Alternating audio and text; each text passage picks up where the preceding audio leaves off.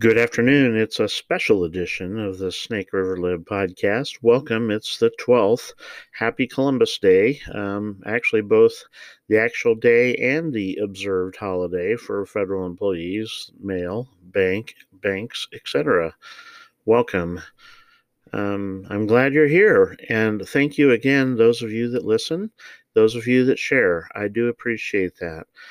I'm a little bit miffed, and that's why I'm actually doing the podcast now. I was going to be doing a little bit different subject later on, actually, kind of the same subject, but more of a review, a broader review of what's going on. But I just had it up to the lack of hair on the top of my head with these hearings. Of course, the hearings today are not about the Affordable Care Act, contrary to what, if you're suffering through them, what you may be led to believe.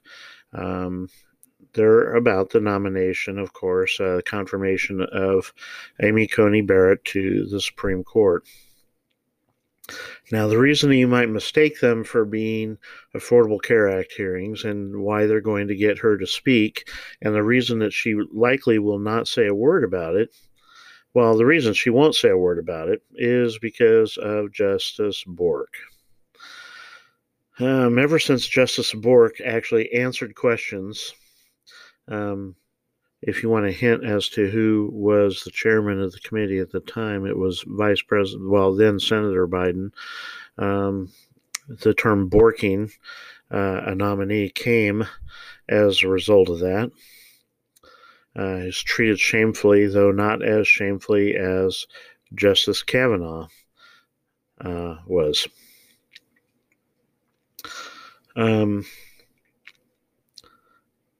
They're making a big deal about the fact that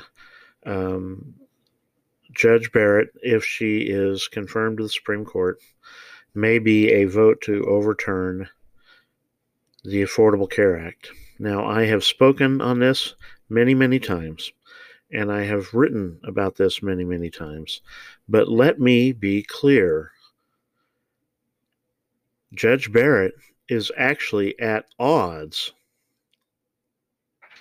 with the Supreme Court ruling on the Affordable Care Act.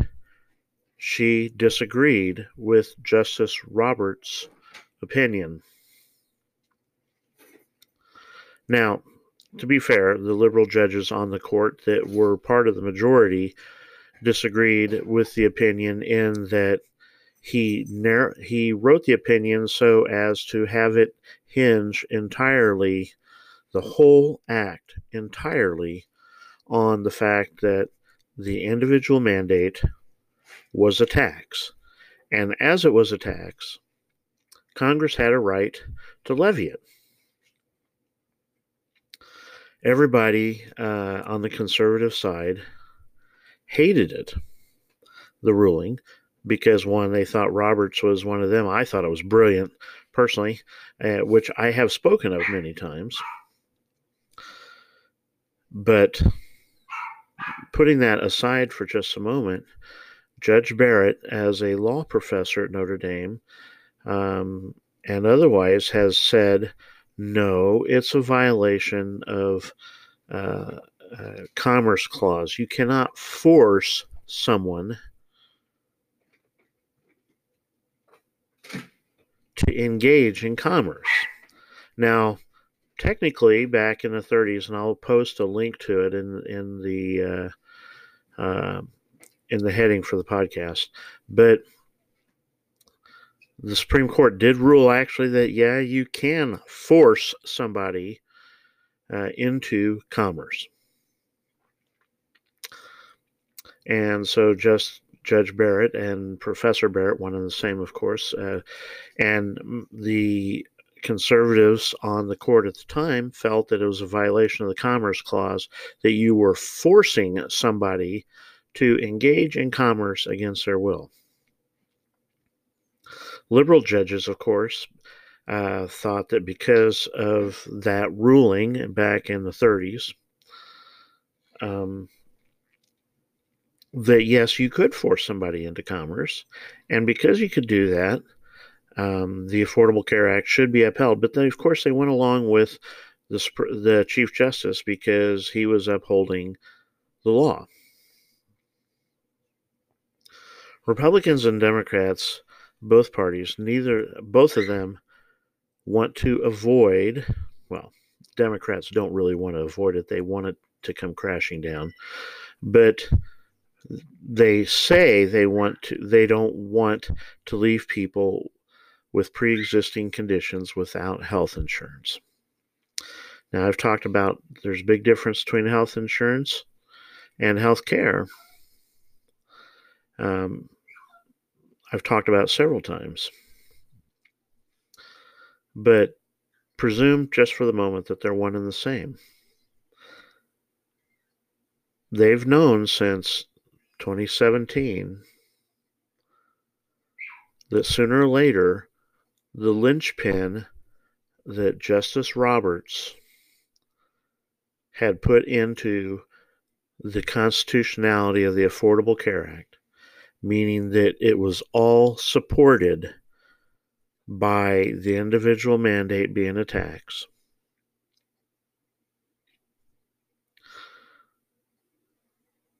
That pin was removed.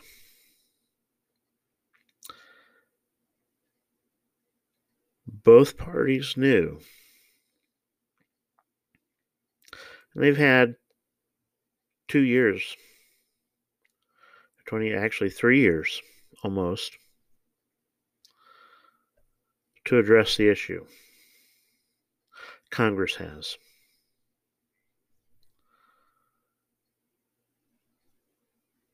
And they've been too caught up in their partisan fighting. Both parties. The Republicans in 2017, prior to the passage of the Tax Cut Act, tried to repeal the Affordable Care Act. They tried to replace it with a skinny repeal. That's what it was called. The act that had passed both the Republican House and the Republican Senate and was vetoed by President Obama. John McCain, Senator McCain, was the one that torpedoed that. So perhaps we can thank him, as his wife is out campaigning for Biden. Perhaps you can thank Senator McCain for the fact that there is no stopgap now for what is inevitable, regardless of whether Amy Coney Barrett is confirmed or not. Because right now there's 8 members of the court. Based on the court's makeup, that decision should come down as a 5-3 decision, flushing the Affordable Care Act down the drain without a Justice Barrett sitting on the court.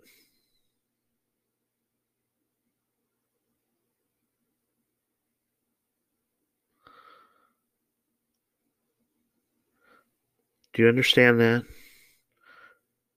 Now, Justice Roberts is a wild card. He's the one that pulled the pin out of the hand grenade of the Affordable Care Act.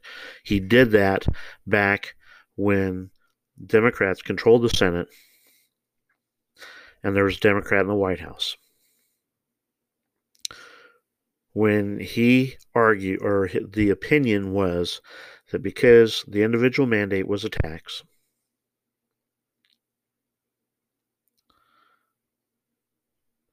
Congress had the right to pass, or Congress had a right to mandate that you had health care. Not using the Commerce Clause, but because they had the right to tax you if you didn't.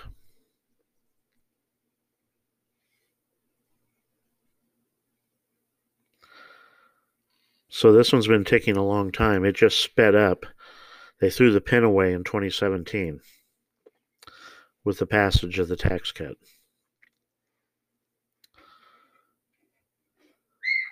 One party tried to do something about it. The other party,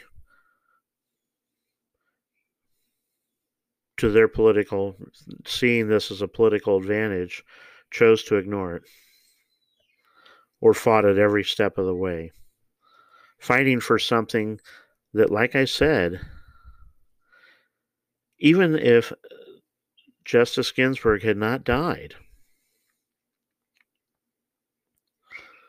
this very likely would have come down to a 5-4 decision torpedoing the Affordable Care Act. And even without a Justice Barrett, it likely will come down to a 5-3 decision, no tie.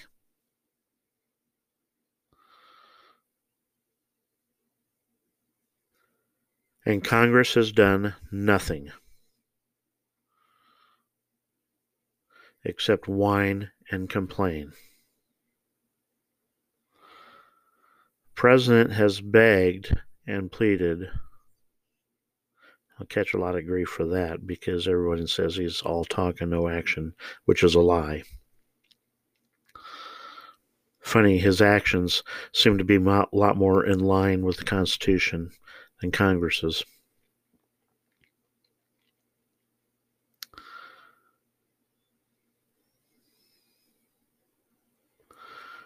Congress has done nothing for 3 years.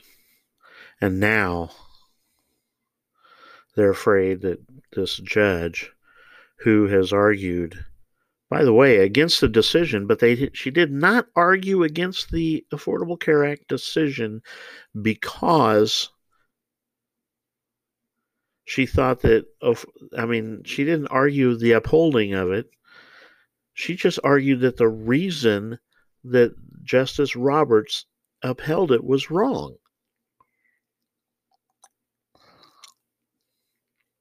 And regardless, Justice Roberts' position with the passage of the Jobs and Tax Cut Act of 2017 should come down to a 5-3 or a 6-3 decision if she is confirmed. Actually, it should come down to a 9-0 decision because all those liberal judges were on the same side as Justice Roberts. It won't. No tax, no Affordable Care Act. What are the odds of that happening? It's a mockery of the Constitution, what's going on by the Democrats on the Senate side of Congress. They're making up words. They're talking about packing the court, and it's a travesty that the media, who are running around saying, let the people decide, let the people decide. And when Joe Biden says, when he's asked, don't the people deserve to know your position? And he says, no, they don't. Oh, okay, Joe, if you say so. It's a Snake River Lib, where Democrats keep making libertarians look like conservatives. Thanks a lot.